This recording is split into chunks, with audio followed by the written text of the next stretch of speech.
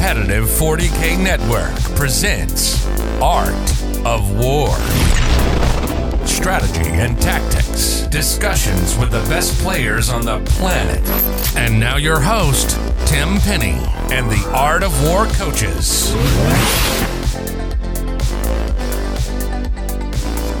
Hiya folks, welcome to the Art of War. Here we are doing it again, talking tactics and strategy with the best players in the game.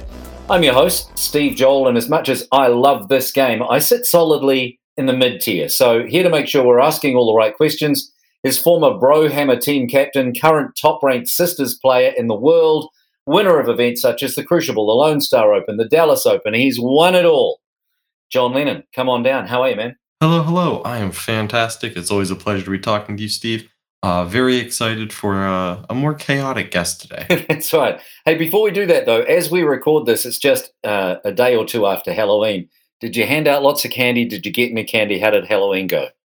You know, Halloween was great here in the States. Threw my costume together very last minute, but scored a little bit of candy for myself and had a pretty good time. Nice. I want to address a controversy before we introduce our guest right now, right here. Brad Chester and Blake Law on the Art of War Unbroken are calling this podcast Art of War Vanilla, and it's got to stop. You know what? This is the OG. This is the Art of War that started it all, the father of all other Art of War podcasts. Mr. Law needs to show some respect. This is the Art of War, and all others are pretenders to the throne. So we're going to have to deal with him, John. Yeah, well, I actually never heard this trash talk, but maybe I just don't go low enough in the view count to hear it. Here's how this show works. Every week we talk to a tournament winner or top player about an army that they've had success with at a big event. We do it in 2 episodes. In part 1, we're going to break down the list, what's in it, how it works, the warlord traits, the relics, the strats, how everything stacks to make the army beautiful. It'll be a free lesson in list building. Then in part 2, we look at the matchups. Whatever army you play, you'll learn a heap in part 2. When John and our guest go head to demonic head. Part 2 is for subscribers only. So if you like what you hear in part 1, go to the artofwar40k.com and subscribe for the rest of the show. This week, our guest is on the US Army esports team. He's the top-ranked Chaos Demons player in the RTC. He's had numerous RTT wins and even more podium finishes. He also finished in the top 8 at the GW Orlando Open with this Army Chaos Demons, Mark Aescht. How's Army life? Well, you know, lots of traveling, lots of work, but it's all right. It's not bad, you know. And you managed to fit in some 40K around it as well. Yeah, when I can, as much as I can when I can. Right. The reason I wanted to do this episode is that Demons also finished in the top 8 at SoCal much more recently, just a couple of weeks back, albeit not piloted by you. But we want to get the lowdown on how a player makes this army work. It's not one that's in the limelight a lot, but it is nice to see it pop up in the top echelon, you know, at the top tables. Do you think Demons have play right now in this meta? They do have their place. I would say that they absolutely, you can go to a tournament and expect to, if played correctly, you can definitely end up on podium with them. It's going to be very difficult to put in a first place at a major with Demons. You know, I would love to say that they're at the point that with the right pilot that they could definitely do it, but considering some of their biggest weaknesses are things like AdMech and some of the strats that Drakari have access to, given that some of the stronger demons are Slaanesh demons and whatnot, it does put them in a little bit of a bind. Sisters is also a rough matchup as well. All really, really solid armies that you're probably going to see when you start hitting the top tables at the very least. Right. So we'll get into some of those matchups in part 2 of this episode, obviously, and that's where we can kind of talk through the scenarios that you're talking about here. But why don't you start by running us through the list that you've settled on for the moment, and we'll start talking about it. Right. So I'll kind of just go over the more what I consider easy and less of a flex slot and more of a generally what you're going to see in Demons lists all around stuff. You have Be'lakor. I think you're going to see Be'lakor in most lists nowadays that are top tabling. Be'lakor, given the defensive stats that he has, the access to all the demon stratagems, essentially, his specialty in the psychic phase, especially with Penumbral Curse, and his abilities far and wide are better than anything else we have in the Codex, bar none. Like he is a huge asset, and I think he is a big reason that we can still, in this age of these really great 9th edition codexes popping up everywhere, I think he's a big reason why we can do a lot. So I think, and with the most recent FAQ, the fact that he no longer breaks your demonic bonus for mono god, and you still get all your specialty traits from the detachment he's in. He's a big asset, and he can kind of plug and play into anything as far as demons go. Another big part of the list is the 3 Keepers of Secrets. I think we also see that a lot.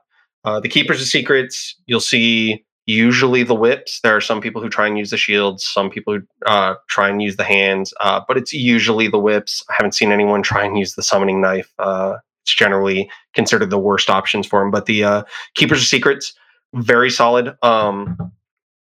Each keeper moves a base of 14 inches at its top profile, and then in pure Slaanesh detachments, their loci allows them and every Slaanesh demon within 6 inches to advance and charge. So when you're looking at an average of a 3.5 inch advance, you're looking at a 17.5 inch movement along with a charge, which is an average of 7 inches. So you're looking at an average of a 24.5 inch threat range, with the 1 inch to get into combat means 25.5 inches away. So if you deploy on the line or close to the line, you're going to cover on average, the entire dead man zone with a Keeper of Secrets. Because the dead man zone, typically between your generic setups of deployment, are 24 inches in between. They're very fast. They have 10 attacks each. 6 are going to be with a sword and the Wit Stealer sword, and 4 with the claws at their top profile.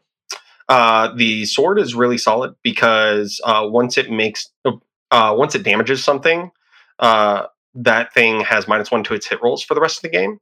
All of its attacks are AP3 3 damage. The only difference between the sword and the claws, besides the -1 to hit, is the strength that they use. So the sword is strength 8, while the claws are strength 6.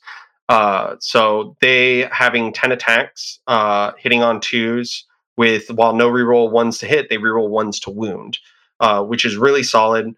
At flat 3 damage, they are really solid at picking up elites. They have 2 psychic powers each. This gives you, with 3 Keepers of Secrets, you could choose to do all 6 Slaanesh Discipline powers, because there are 6 Slaanesh Discipline powers. But more often than not, you're going to see a lot of people double up on Hysterical Frenzy, which allows you to attack in the psychic phase as though it were the fight phase.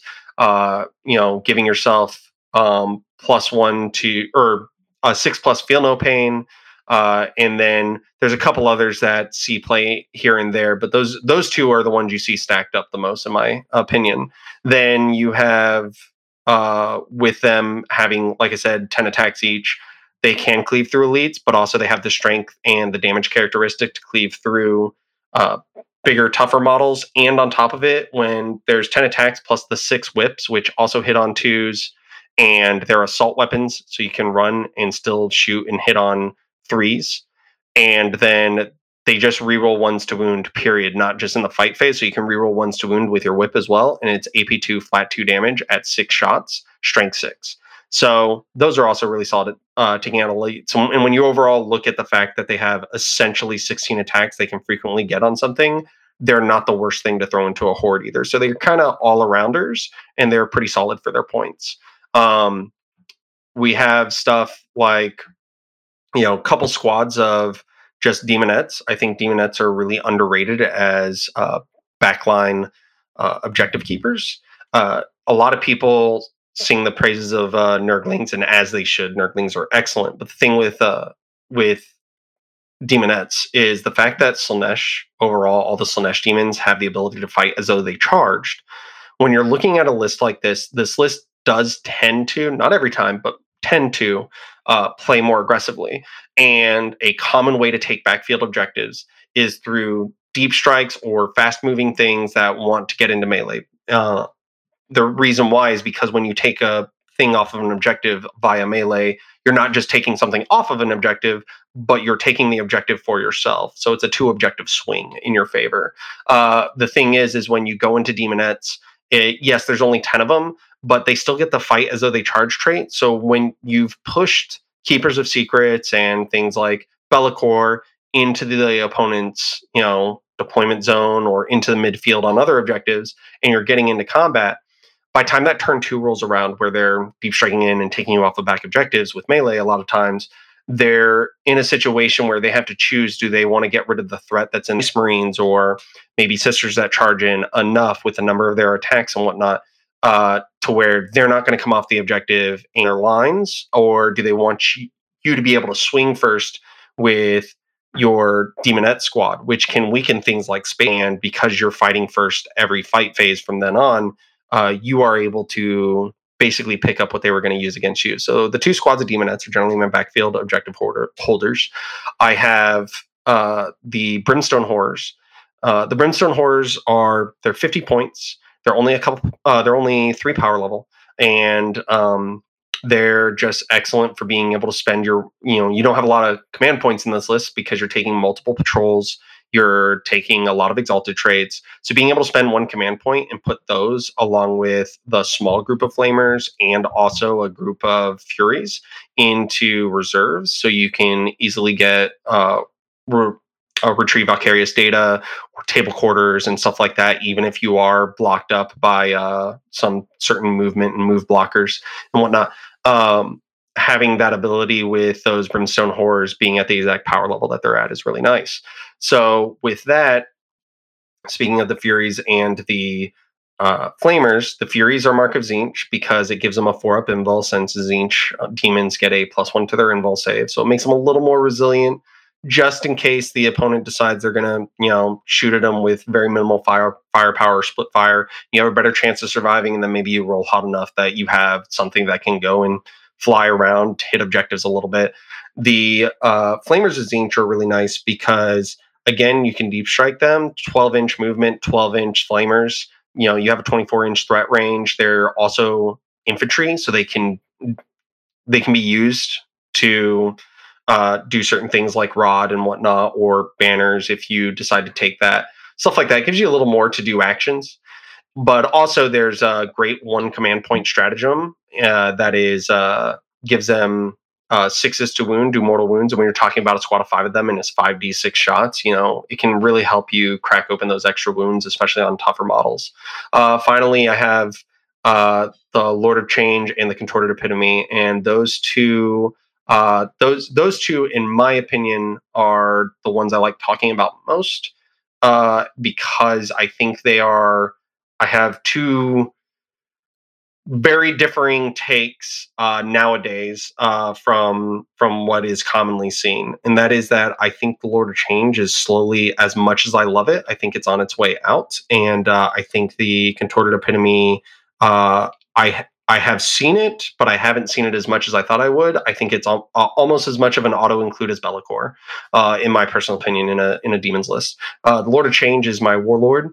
And he takes my relic as well, my initial relic, and he is also given an exalted trait. The exalted trait is a 6+ feel no pain, that whenever you make the feel no pain at the end of the attack sequence, he also heals that much damage. So if you make 2 6-up feel no pains, he also heals 2 wounds once the unit is done with its attacks. He takes the relic, the Impossible Robe, which gives him a 3+ invul. Those are rare to find and are going away as 9th edition codexes come out. So a 3-up invul, really powerful. We've seen it here and there, and it's those that have it, can attest. It really makes something hard to move. And then you have the warlord trait. I believe it is called Aura of Mutability. I'd have to double check that. Or Incorporeal Form. I think it's actually Incorporeal Form. Sorry, Aura Mutability is what I use for his Exalted trait. Incorporeal Form gives him a reduction of damage. So anything above 1 damage gets reduced by 1 in damage to a minimum of 1. And so yeah, with all of that, he's very hard to move. He also comes with a suite of psychic powers. He knows 3 from the Tzeentch discipline. And I typically take with him, a big thing I take with him is the that I don't see too often is actually Treason of Tzeentch. Because more often than not, in my opinion, if you're going to use him, you're going to smite, use Gaze of Fate reroll, or use the Infernal Gate, where you get D3 mortal wounds to the nearest unit, and then everything with or nearest model, and then everything within 3 inches of that model also takes D3. Unless you cast it on 12 plus, then it's D6 to everything. And those are commonly what you're going to use. So you're always going to have good damage output or dice manipulation with him. And since you're able to take a third psychic power, I think the swingiest one is the Treason of Tzeentch. Treason of Tzeentch allows you to go into certain matchups, like if you randomly have the guard matchup, or if you randomly have, any matchup where people have some leadership 8 characters or less, and it's actually pretty reliable in this list, considering I run things like Phantasmagoria, which is psychic power that allows you to reduce leadership. Be'lakor himself allows you to reduce leadership. So if you're looking at a leadership 8 thing and you've got the right things near, you can take that character, reduce them down to leadership 6. The Treason of Tzeentch cast on an 8, I believe, and then you roll 2d6 trying to get above. You roll 2d6 trying to get above the leadership of the character you're targeting, and if you do, that character is pretty much your character from the movement or from past the psychic phase. So taking over things like a tank commander, or taking over certain orc characters and whatnot, and being able to charge them into your opponent or shoot with them is really, really solid. So if you don't have any use for it, say you're fighting against Necrons where everything's leadership 10 and whatnot, you still have solid psychic powers that you have. And then finally, the Contorted Epitome, which is the object of my affection as far as demons go. I love the Contorted Epitome. I don't think I've run a list since it's come out without it as far as demons go. And it is it's basically like a mini Demon Prince, just a little more expensive, but I can tell you why it's more expensive. So it casts 2, just like a Tzeentch Demon Prince, but it has a +1 to its cast, +1 to its denies. It has a 12-inch movement without wings. Again, you're Slaanesh, so you can advance and charge. And then it ignores all mortal wounds on a 2+. Really great against Grey Knights right now, and Thousand Suns. Keep in mind, the psychic phase happens before that shooting phase, so can help a lot. Then probably the biggest part of it, in my opinion, while it has kind of subpar defense and its attacks are decent, 6 attacks at strength 5, AP 1, 2 damage, and then 2 more attacks at strength, I believe it's 6, AP 2, 3 damage. The big portion of it is everything within 6 inches of the Contorted Epitome, doesn't have to be in engagement range, has to roll 3d6 and get below their leadership in order to fall back. So we talked a little bit about leadership math with taking things over, and the fact that I already have debuffs. She's the one I run Phantasmagoria on, because if you're within range of her fallback aura and she gets Phantasmagoria off, you're also within range of the -1 leadership bubble. So if you're looking at, the highest leadership we see right now is leadership 10. On 3d6, the average is 11, or 10.5 if we want to be exact. So already the odds are stacked against them to be able to fall back. But then on top of it, if you're -1 leadership from her, and now you're leadership 9, -1 leadership from Be'lakor, you have to roll below your leadership. That would mean essentially you have to roll 2, 2, 3, or below that. So you have to roll a bunch of below 4s. If you're looking at normal squads that are like leadership 8 and Space Marines and stuff like that, you're having to roll below a 222, which is really difficult to do. So chances are they're going to be stuck in combat. And with most demon lists, you don't really have shooting. You have melee. And the Contorted Epitome allows you to do things like punish people for trying to move block you if the terrain is open enough. Because typically speaking, movement blocking, while some stuff is really good at doing it by itself, there are cases where in order to movement block, you have to use multiple models. And when you use the rules of, I have to be able to attack you to pick you up. Yeah. If someone movement blocks me with 2 rhinos and I go, okay, I'm going to charge every demon I can get into 1 rhino. And then obviously I'm going to pick up that rhino, but the important part's going to come afterwards when I consolidate and pile into the other rhino and the contorted epitome is nearby.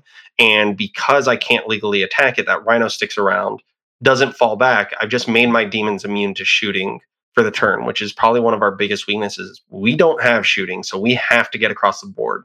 Now, we do have the speed with Slaanesh, but sometimes speed isn't enough because, again, really tactical players will movement block you properly, and you will you'll have to spend a turn hiding where you can with the terrain. But if you want to make movements up, you are going to leave some stuff exposed. And by utilizing your opponent's models as sort of these pieces that you can leapfrog from, and stay protected by not letting them fall back. And with that kind of, I really like the contorted epitome. On top of it, it's the one thing you can in the list that you can put the forbidden gem on without being targeted. So if I saw a Keeper of Secrets and I'm in a shooting list and it has a forbidden gem, I generally am like, man, I really need to take that out before it gets in range. Because for those who don't know, the forbidden gem is a 12-inch aura, does not need line of sight, and once per game you can choose a character at the beginning of your opponent's phase. You can choose a character that's within 12 inches of the holder, and you roll 3d6. And if you can beat their leadership, which again should be statistically pretty easy given the bonuses you have, you shut that character down. So for that phase, that means they can't move, they can't shoot, they can't do any psychic tests, they can't attack. Their auras are all shut off. So they can't affect any other units. They become essentially a pile of wounds, which it can be used defensively. You get, something charging in, like, a really smashy character, or, you can use it defensively. I've done that before, where you're in combat with a character and your Keeper of Secrets didn't pick it up, and or Bellicor somehow didn't pick it up. Okay, well, in your movement phase, I'm going to shut down your character you're in combat with, and now you're going to stay there. And again, now I'm immune to the shooting phase, essentially, from the rest of your army. The Forbidden Gem is huge. One of my favorite plays I've been able to do with the Forbidden Gem is I had a colleague of mine I was playing with, and he's really awesome. He advanced most of his orc army, and this is when they had the advance in charge as an aura from like Gazgul, and he advanced a lot of his orc army, and then Gazgul was in range, and I shut it down in the charge phase, which then he lost the ability to advance and charge, and it pretty much took most of the orcs out of the ability to advance and charge, and ruined the entire fight phase / charge phase for him. I think it's just an amazing piece, and I think the contorted epitome is 100%. You won't see me unless they change the data sheet leave home without it. But yeah, that's the list. And we're done. I think that's part one done, folks. We're going to come back with part two. No, I'm kidding. So, listen, I don't think we've ever had a breakdown that impressive of a list. There are a couple of things that I really want to touch on before John goes crazy here, though. One is, you mentioned the Penumbral Curse. This is on Bellicor. Can you just tell us, he's got Pall of Despair and Penumbral Curse in your list. What do those things mean, and what do they do for folks who don't know? Right. So Pall of Despair and Penumbral Curse are from the Noctis discipline. Just so everybody's aware, again, not everybody knows this, but Bellicor has basically his own discipline, and the only way other demons get access to it is if they're using the Army of Renown that he is from. But the thing is when you take him in a normal patrol detachment, he doesn't go back to having the normal stuff. He keeps his Noctis discipline. And the Noctis discipline, while there are a lot of things that that only affect Noctis units and whatnot, these two in particular are really, really good, even if you're not in Noctis, because they affect the opponent's units. Now, the Penumbral Curse is basically both of these are a Warp Charge of 7, and they're 18-inch range. But the Penumbral Curse, you select one enemy unit within 18 inches, and until the start of your next psychic phase, each time a modeling unit makes a melee attack, you subtract 1 from the attack's wound roll and reduce the armor penetration of that attack by 1. Now, you're in demons. armor penetration doesn't really matter except for maybe if you're running a Bloodthirster, because they're like one of the few demons with a actual armor save and not just an impulse. The big thing is subtracting 1 from the wound roll, right? So you're already loaded to the teeth with toughness 7 models. Typically speaking, you are going to be wounded somewhere, but you're going to be wounded on 3s by the really smashy stuff for the most part, and you're going to be wounded on 5s by the not as smashy stuff. And being able to subtract 1 from wound rolls on something, making something go up, I mean, obviously, really great, but especially on that stuff that is, oh, we're going to weight of attack you and we're just going to fish for 5s. You're essentially, when you take someone from 5s to 6s, you're cutting their effective wounds that they expect to get in half. And then Pall of Despair is another one that you select a unit within 18 inches and you roll 3d6. And again, we're going against leadership here. So, like I said, we have a lot of leadership debuffs. So it's generally pretty easy to get over the enemy's leadership. If you roll above their leadership, you get to choose one of 3 debuffs. The debuffs are, you can choose, if they have any aura abilities, you can select one of the auras, and until your next psychic phase, they lose that ability. So, like, you can shut off rerolls and stuff like that. Or, like, maybe you're going against Drazar and you want to shut off his +1 to wound. You can do, until the start of your next psychic phase, that unit cannot perform actions. And if that unit's currently performing an action, it immediately fails. So any actions that take the turn to do, or if you see that your opponent, thing you can do is you can do it on like Custodes, where they don't generally have really cheap units to do actions with. Or maybe you're playing a Space Marine player that only has 1 cheap unit left to do actions with. And it seems weird to target a cheap unit with it. But when you do that, if they want to achieve the action at that point, they have to use a more expensive unit. They're not really getting their capital out of a unit that, maybe they have to do it with Terminators now, which is not generally what you want to be doing with Terminators. You want to be fighting. And then finally, the last one is until the start of your next psychic phase. In the fight phase, that unit's not eligible to fight until after all eligible units from your army have done so, which is the one I probably pick most commonly, especially when I see, certain melee units or things that also have the fight first abilities that my, Slaanesh demons have. And it's just really useful in the list in general. So yeah, those two psychic powers are really, really solid. And the game is already pretty melee heavy for you. You're trying to trap things in melee. So 2 things that heavily affect melee a lot of the time are pretty much always going to be relevant in your list. Right. The other thing quickly I wanted to touch on was you've mentioned about 16 characters, 407 psychic powers.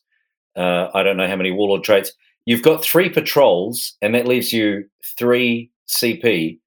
Are you concerned about the number of CP? Are there not many strats you need to use? Would you rather load up on those psychic powers, warlord traits, characters to get the job done without the CP? Here's the way I feel about CP, that kind of people, and don't get me wrong, there are some very powerful stratagems out there. Chaos Demons doesn't have access to a lot of powerful stratagems. We have a few that are really solid. A great combo you can use for you Chaos Demons players out there. I don't use the full combo, but we just talked about, Penumbral Curse reducing the wound roll of melee attacks. Slaanesh Demon can spend a CP to make everything within range, reduce number of attacks. There's also a Slaanesh Warlord trait that can also reduce number of attacks. And when you combine that stratagem with those 2 abilities, you can basically neuter any melee threat to you.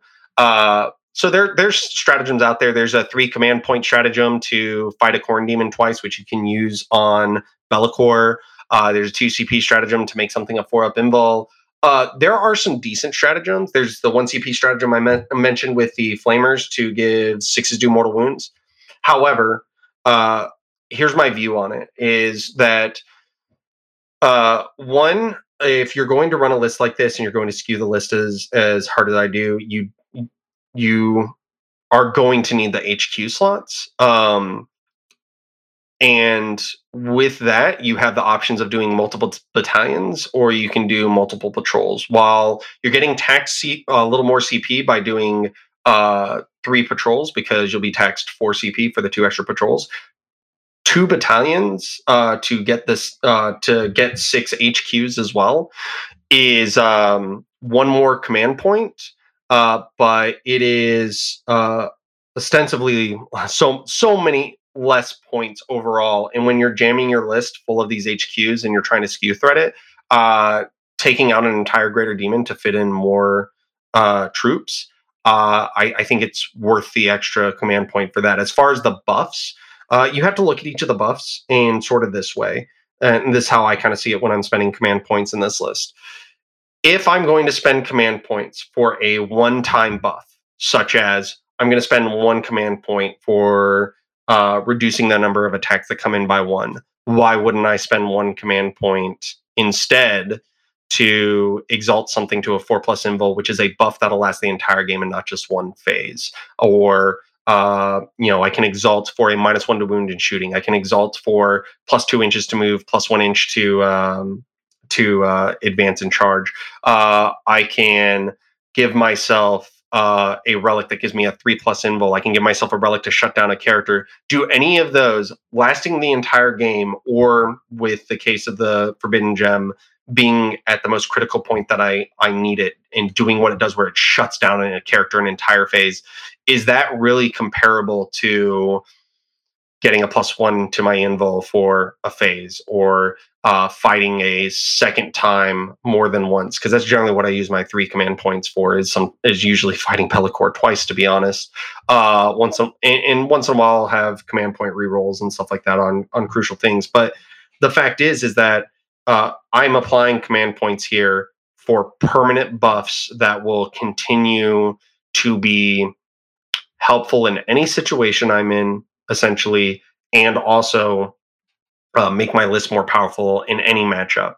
Whereas using the command points for a temporary reactionary buff, while that gives you more flexibility on what you're going to use, overall, I think sacrificing the command points makes my matchup initially better and makes it to where I have to use those command points less and need them less. So I think it's absolutely worth it to take what I've taken and just take the hit on command points. Yeah, totally fair enough. Understand. Man, that is comprehensive there. So I know you've kind of talked about a couple of the different ways that you like to use your units. You have so many tools in there. I like the way that you've built your demon list. I've actually had the pleasure of playing against it once. My questions have to be: what does this look like from a mission perspective? I know that you mentioned how you can kind of interact with your opponent's mission, but as far as scoring your own points, what is your plan usually for scoring primary? What secondaries do you look like? I guess starting with primary, how do you usually try to plan around to getting your score? Right. So first I look at what my table looks like and what my opponent's list looks like. I in the same tournament where we got the pleasure of playing, I also played earlier on stream against an Eldar list that had a lot of line of sight, ignoring shooting. And normally, as I mentioned before, I like to deep strike 1 set of flamers at 3 power level, a set of furies at 2 power level, and brimstone horrors at 4. So it's 9 power level. It's 1 CP, and as I'm pretty restricted on CP already, I try to keep those right at where they're at so that I can just do it all for 1 at 9 power level total. And all of those can retrieve Vicarious data. So retrieve Vicarious data is a pretty common one that a lot of people take. And that's kind of where I am with that. And I'm sorry, I know I jumped ahead to secondaries, but the reason I say this is a prerequisite to, if I see a lot of line of sight ignoring shooting, I understand that 2 squads of 10 demonettes are not just going to be able to hide behind a building and hold these back objectives.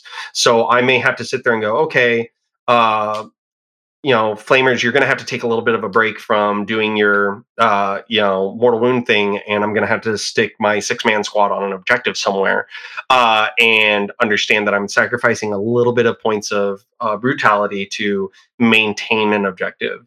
As they have 2 wounds apiece, their toughness 4, and they have a 4-up invul, they can withstand that shooting a little more. But otherwise, if I don't see a lot of line of sight ignoring shooting and whatnot, the girls are perfectly good at babysitting backline objectives. You usually start with a squad of 6 flamers on the field, and with their 12-inch movement and the fact that they're flamers, they can guard an objective pretty well. If you feel like, oh man, they got first turn, they have a lot of movement. I don't know, you're playing against a Raven Wing list or something like that. You can push them back left or right, wherever you need to go to cover a flank that's been fairly weakened. As far as the rest of the primaries that are mid-board or further, like I said, this entire list, other than Lord of Change and other than the Tzeentch demons, essentially can advance and charge. Bellicor, if he's within 6 inches of a keeper, or the Contorted Epitome, can advance and charge as well. And so again, I can cover Dead Man's Land, is what I call the typical 24 inches in between 2 deployment zones, pretty easily. Your average is about, like I said, 24.5 inches of movement when you look at with the charge. And with that, I can easily push people off of objectives to try and take those middle objectives. And the other thing with it is, when you're aggressive enough, and again, I don't want people to get the wrong idea and think, oh, I just have to be aggressive with this list. That is not always the case. Sometimes you have to have the discipline to know when to hold back, know when to, this isn't the right time to just charge in.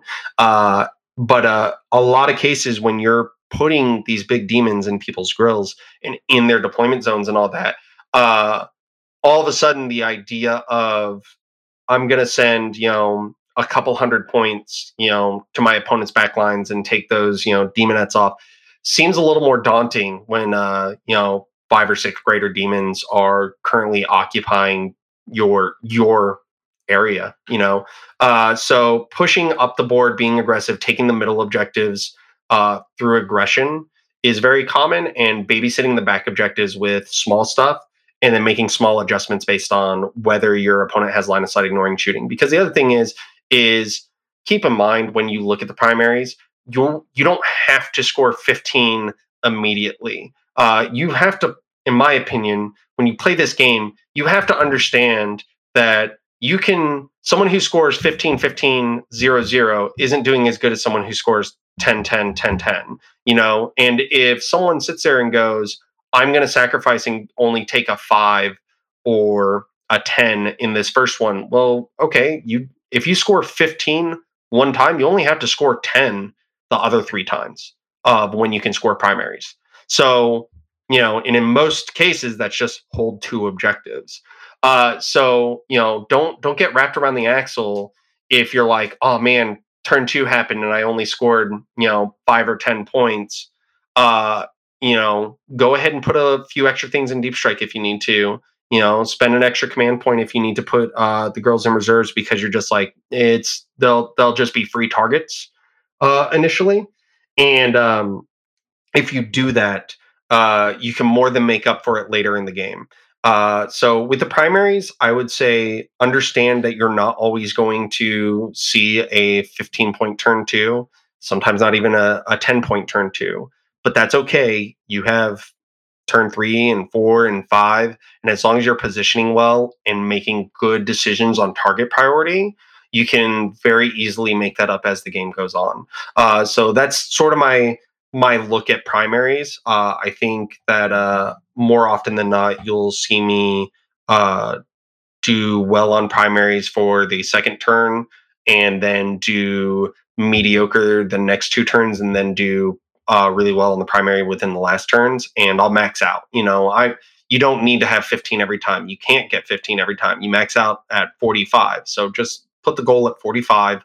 Understand where you're planning on making your money, and target prioritize and plan ahead for those steps on the primaries. As for secondaries, I think too, pretty much, like I said, I take retrieve vicarious data. It's a very easy secondary to get. It's 12 points, especially with what you have and whatnot. The Furies, the Flamers, the Horrors, and the Demonettes can all do it. The Demonettes have a movement of 7 inches, which actually, that extra inch can be really big.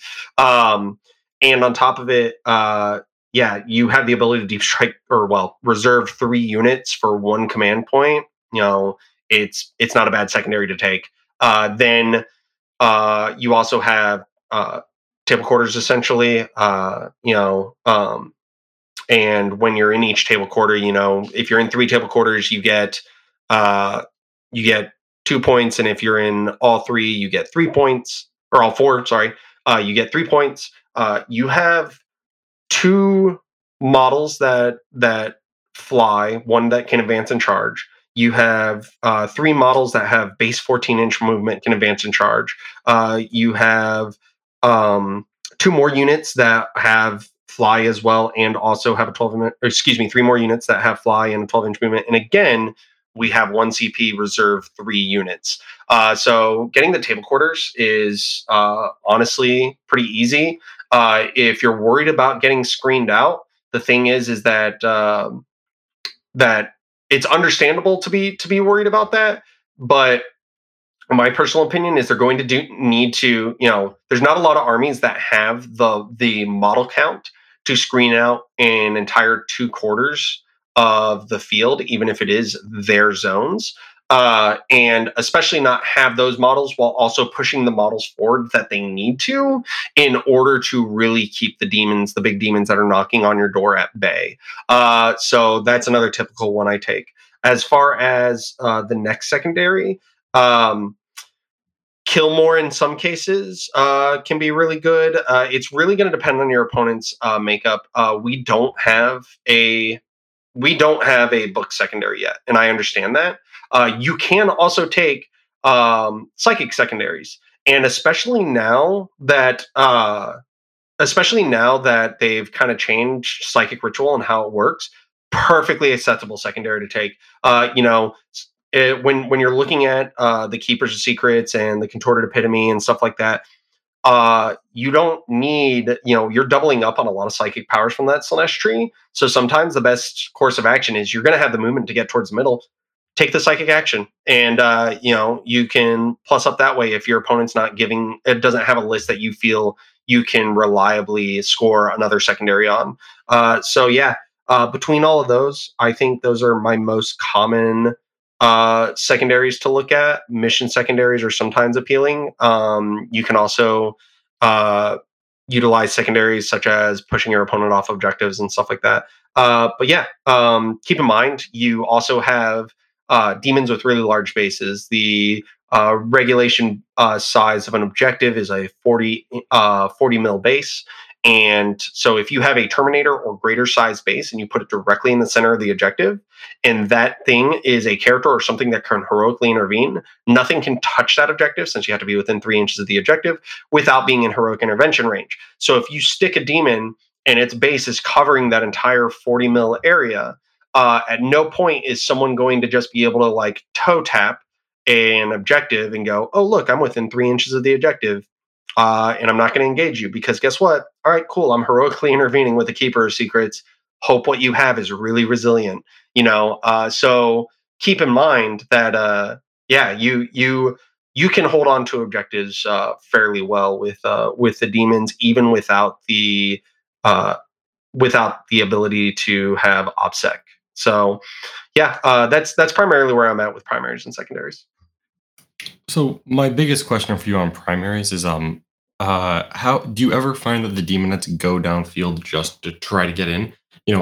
One of the problems that I've had playing against demons is when you get locked up in combat and you start sitting on objectives with where maybe the demonettes touch the rhino that the Contorted Epitome is trapping. And of course, the main problem here is that there are keepers of secrets or Bellicor in combat as well. I've had that happen to my rhinos. But when you've got a demonette squad kind of tagging in, trailing all over, that I've found that can be really useful. It's just a question of, can they make the jump? I don't know if you're ever able to get there, if they're a little bit too slow to cross a dead man's land, as you call it. Do they ever get involved in that manner?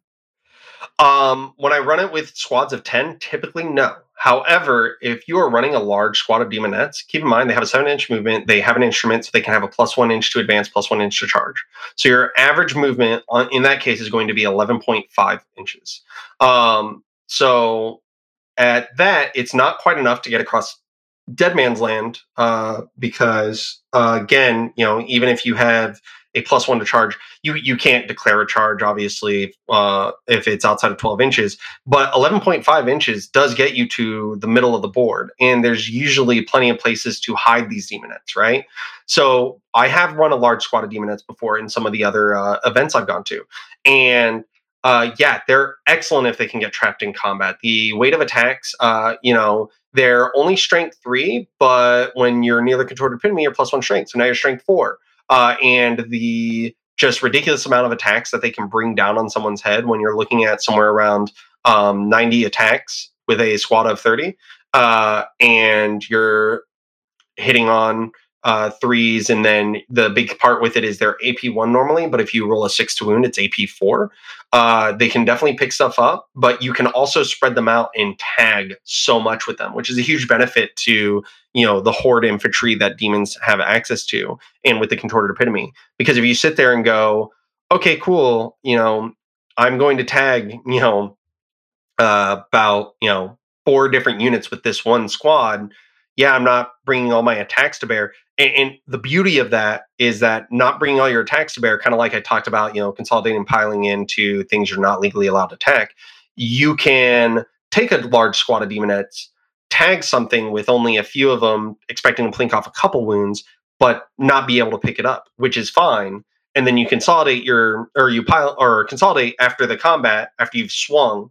You choose not to pile in. You go, okay, I'm only getting 5 of them in. You're not picking them up. And then you consolidate after the combat to get more in. And then you go to their turn, they're trapped. Then you go, all right, cool. Now that we've gotten through the shooting phase, which is the thing I'm most scared of, I'm going to pile in, get all these attacks, pick up what I was into, and now I'm free again. Especially because I get to fight first. It's Slaanesh, So yeah, I think a large squad of demonettes, when used properly, is an amazing asset. They're 7-inch move with the ability to have +1 advance and charge, and then again, if they're near a character with the loci, they can advance and charge and whatnot. They're probably not making it if your first turn. They're not legally making it generally unless you roll like 6s a bunch all the way across Dead Man's Land.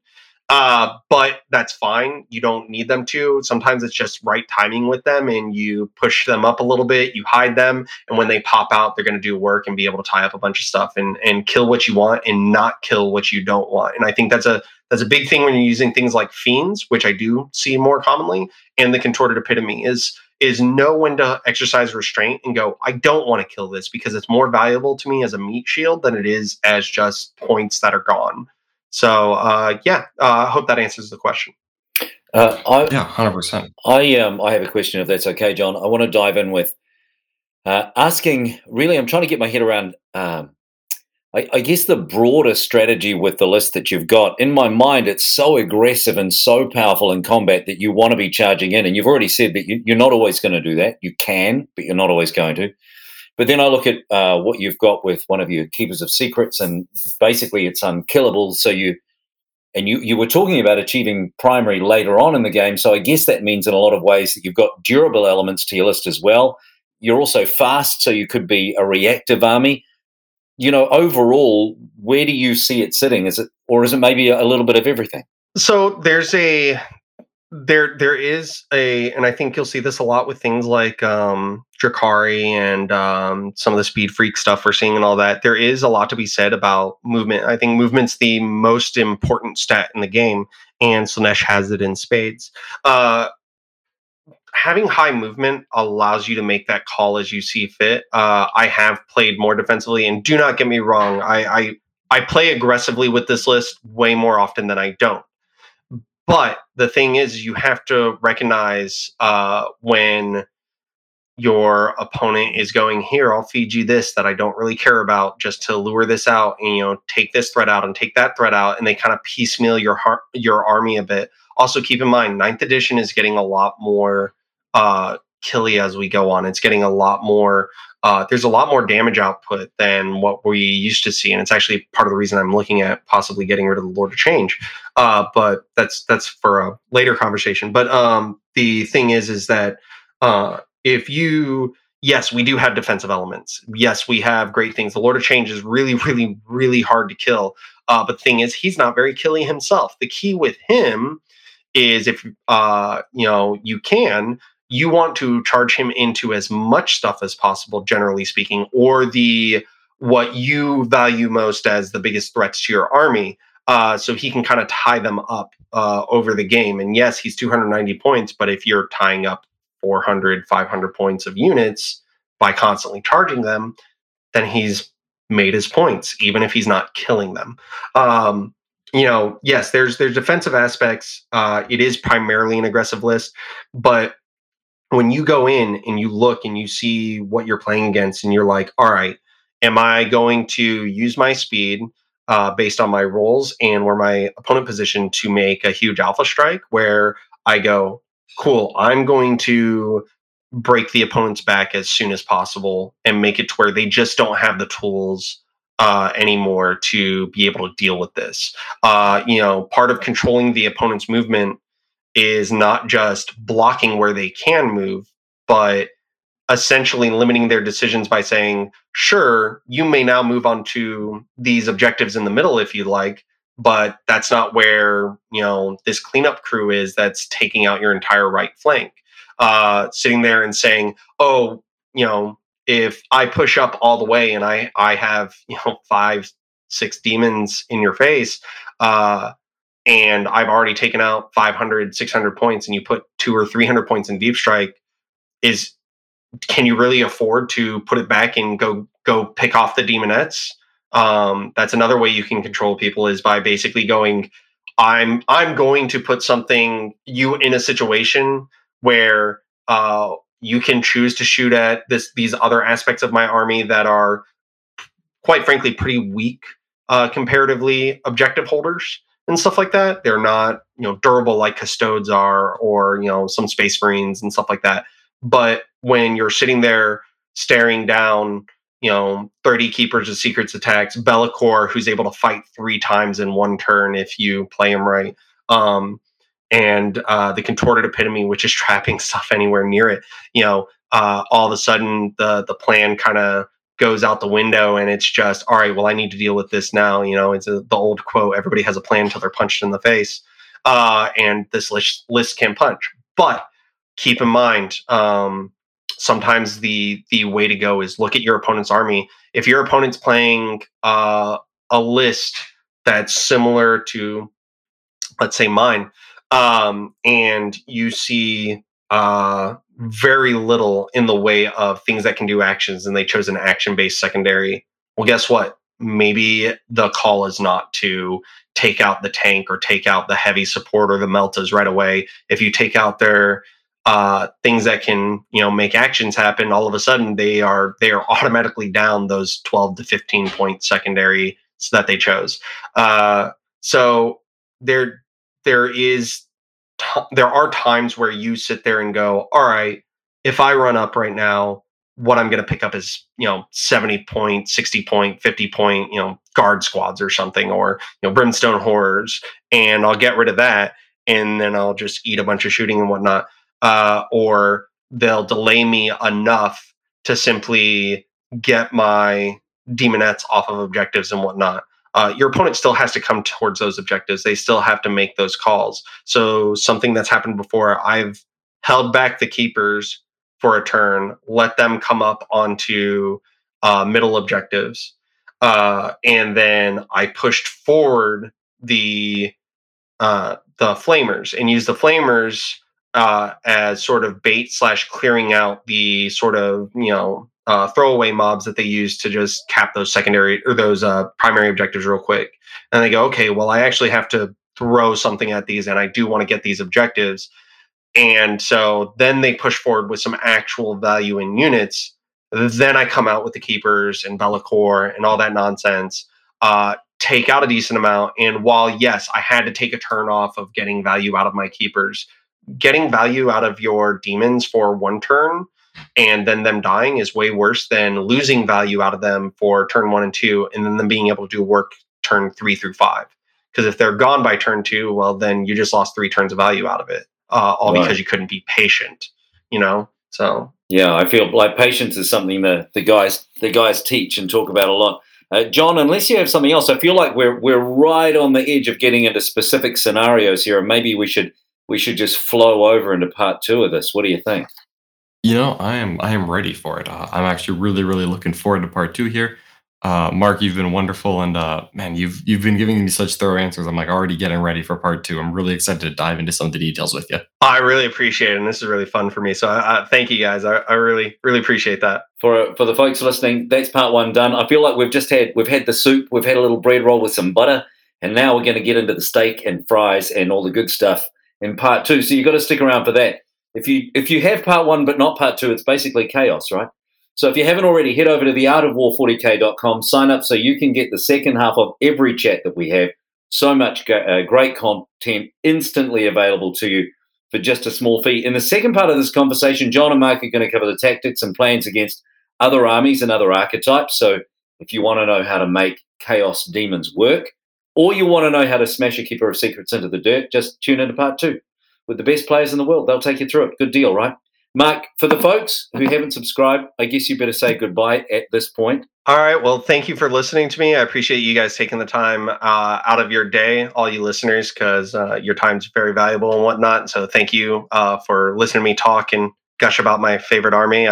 So thank you again. And if you see me out there in the circuits or in the tournaments and all that, feel free to approach me and say hi. I'm usually wearing an Army Esports t-shirt with Staff Sergeant Aescht on the back /Leviathan. I just love being able to reach out to the community. And I, again, thank you everyone for taking the time to listen.